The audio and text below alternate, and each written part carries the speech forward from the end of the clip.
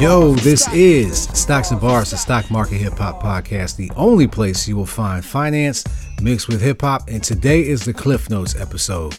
Now, last episode, we had Erica Young on the podcast. Me and Erica met in FinCon in 2022 in Orlando.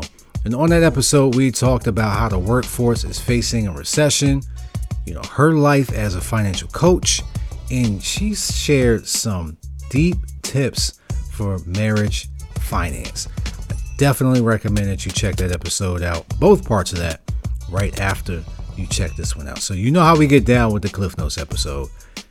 We talk a little bit more about a topic that we dig into. And this time is going to be debt. We're going to talk about debt. We're going to specifically talk about the U.S. debt. What the heck does this mean when they say the U.S. debt is at XYZ? What does that mean? A lot of people hear this headline, this tagline all over the place. So right now, you're going to actually see that we are at record highs of that. U.S. debt is around $33 trillion and counting.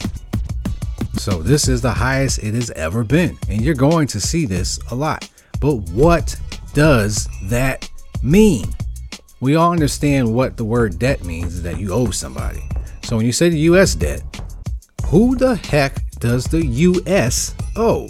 That we are in $33 trillion in debt to who? Okay, well, our friends at Google, you know how we get down here. We Google everything. And if you're not part of that movement, you are getting rolled over. You got to Google a lot. This is what this tool is for. Use it.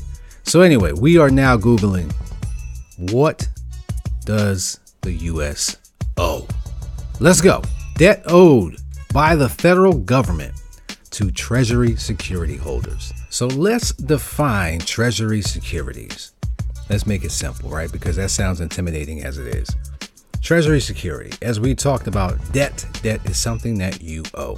So a security is going to simply be a loan. Let's understand it as a loan. So on that loan, they are supposed to pay back something. And a lot of this is going to be bonds. Bonds, there are also notes. There are various other instruments that the U.S. government uses. But on those loans, they have to pay back on those loans. So a lot of times what you have is a T-bond. And the T-bond is going to be, once again, a loan. And it is guaranteed out a fixed interest payment. So if you're new to what the word bond means, once again, loan. When you hear the word bond, understand it as a loan. But it's done in reverse. You and I understand a loan as we go to the bank and then we borrow from the bank, or they give us a loan and we pay them interest. Well, in the event of the U.S. government, it's actually the other way around. All right. A bond is you give the government money and they give you the fixed interest payment back. So it's the other way around. That is who we owe. We owe us. The U.S. owns us. As a fact, mostly all of this debt is to us. And of those treasuries, there are a lot of different groups of people who buy these because they are guaranteed and they're backed by the full faith and credit of the United States government. So a lot of people buy these things based upon that. A lot of these people are pension funds. Pensions meaning your employer who is going to finance you when you retire. All right. As part of that, we have insurance companies, which is a little bit of that. And there's also a lot of foreign and international people who buy this. And then there's individuals like you and I who can also have access to this. So this is who we owe. Most of the debt is going to be going back to that pool of people who have loaned the U.S. money. And they have to make these fixed interest payments. So there's another part of it, which is a smaller part of it. which is foreign governments. And this is where things get misconstrued a lot. A lot of people think that we owe other countries. Yeah, we do. We do have some debt to them. However, majority of the debt is to us. But just to go on the topic of who those foreign governments are, we have Japan and China. Japan leading the pack here. They have the most interest in what our debt is. We have China, we have UK, there's Belgium, and then we go ahead and sprinkle in a couple little smaller places. Luxembourg, Switzerland, Cayman Islands. We hear a lot about Cayman from other stuff. So all of these countries have an interest in our debts, and they're part of it. But of that 33 trillion, they are a smaller part of it. Majority of this debt is to us. So let's wrap this one up here. With that being said, family, we're on a hook on ourselves. When you hear this $33 trillion tag and buzzword go off, realize that most of that debt is intra-governmental, which just means internally in the government. A lot of that is also Social Security. That should raise you a red flag right there. We owe ourselves. We owe our future selves. So we are borrowing from today in order to finance tomorrow. And this is going to continue to grow. And the only way we're going to combat that, family, is, let's pull up that drum roll, investing for ourselves. This is the beauty of the stock market right here. You don't have to worry about anybody paying you. You can go ahead and control that right now. Your future can be in your hands right now with no need to depend on any intra-governmental treasury security, which I'm not bashing those, by the way. You have the power right now to control your own future financially without depending on the government to do so. With that being said, how's the market going? All right, right now we're talking about it, and recently it has had some down days, some red days. And what I'm going to do is I'm going to tell you the story of anytime you go to the store and it has a red tag sale or whatever it may be for a sale, 50% off, buy one, get one. It's always enticing, isn't it? It's like, ooh, all of a sudden you're interested in things that you don't even need. Or there are things that you actually do need and you can get it at a better price. Ladies and gentlemen, this is what a red day on the stock market is. It is time to get in the market. If you have been sitting on the sidelines, your money is sitting there stagnant, this is a good time in order to get involved in the market, is my personal opinion here.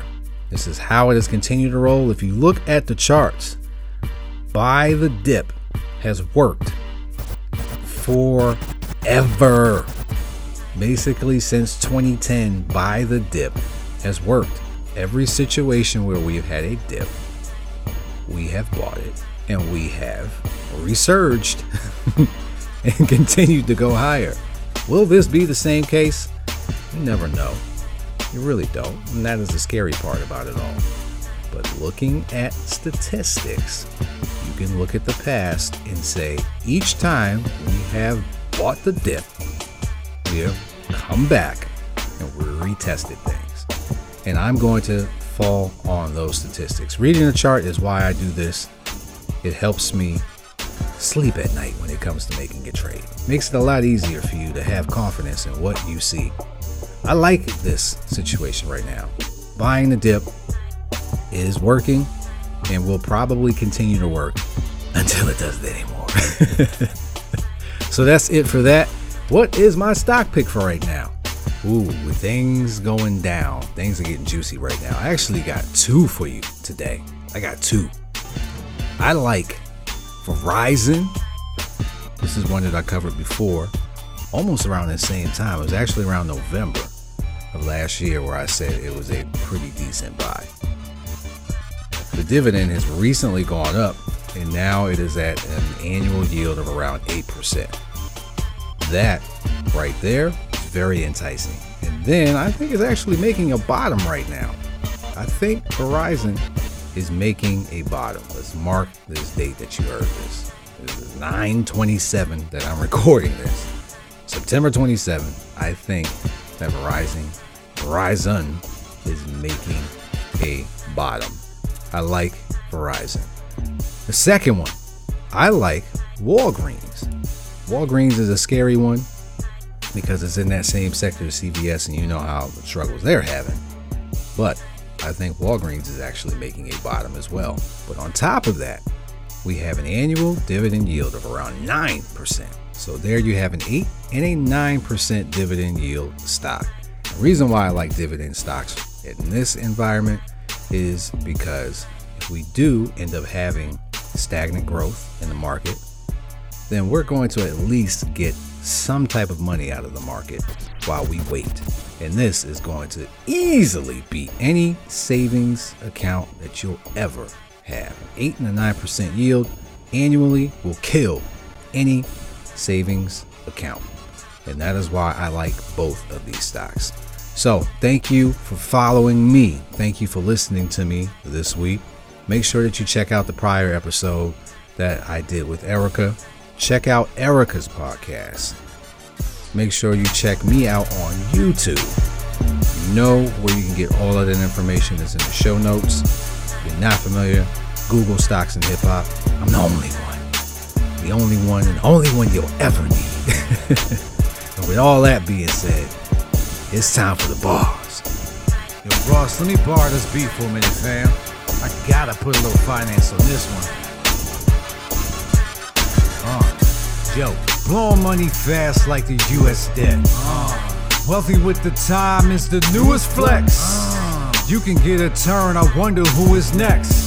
Mission is impossible unless you invest. Proven steps, make your next move your best move and check it like you do in chess. Moving all the doubts and all the no's and turn them to a yes. Have large green flying your way as if I flew in Shrek. Hip hop and finance together, I combine the two to get Stocks and Bars. This is Stocks and Bars, the only place where you'll find a stock market mixed with hip hop. This is how hip hop will lead the culture. Make sure you check out every single episode. Peace. Stocks and Bars. Stocks and Bars. Stocks.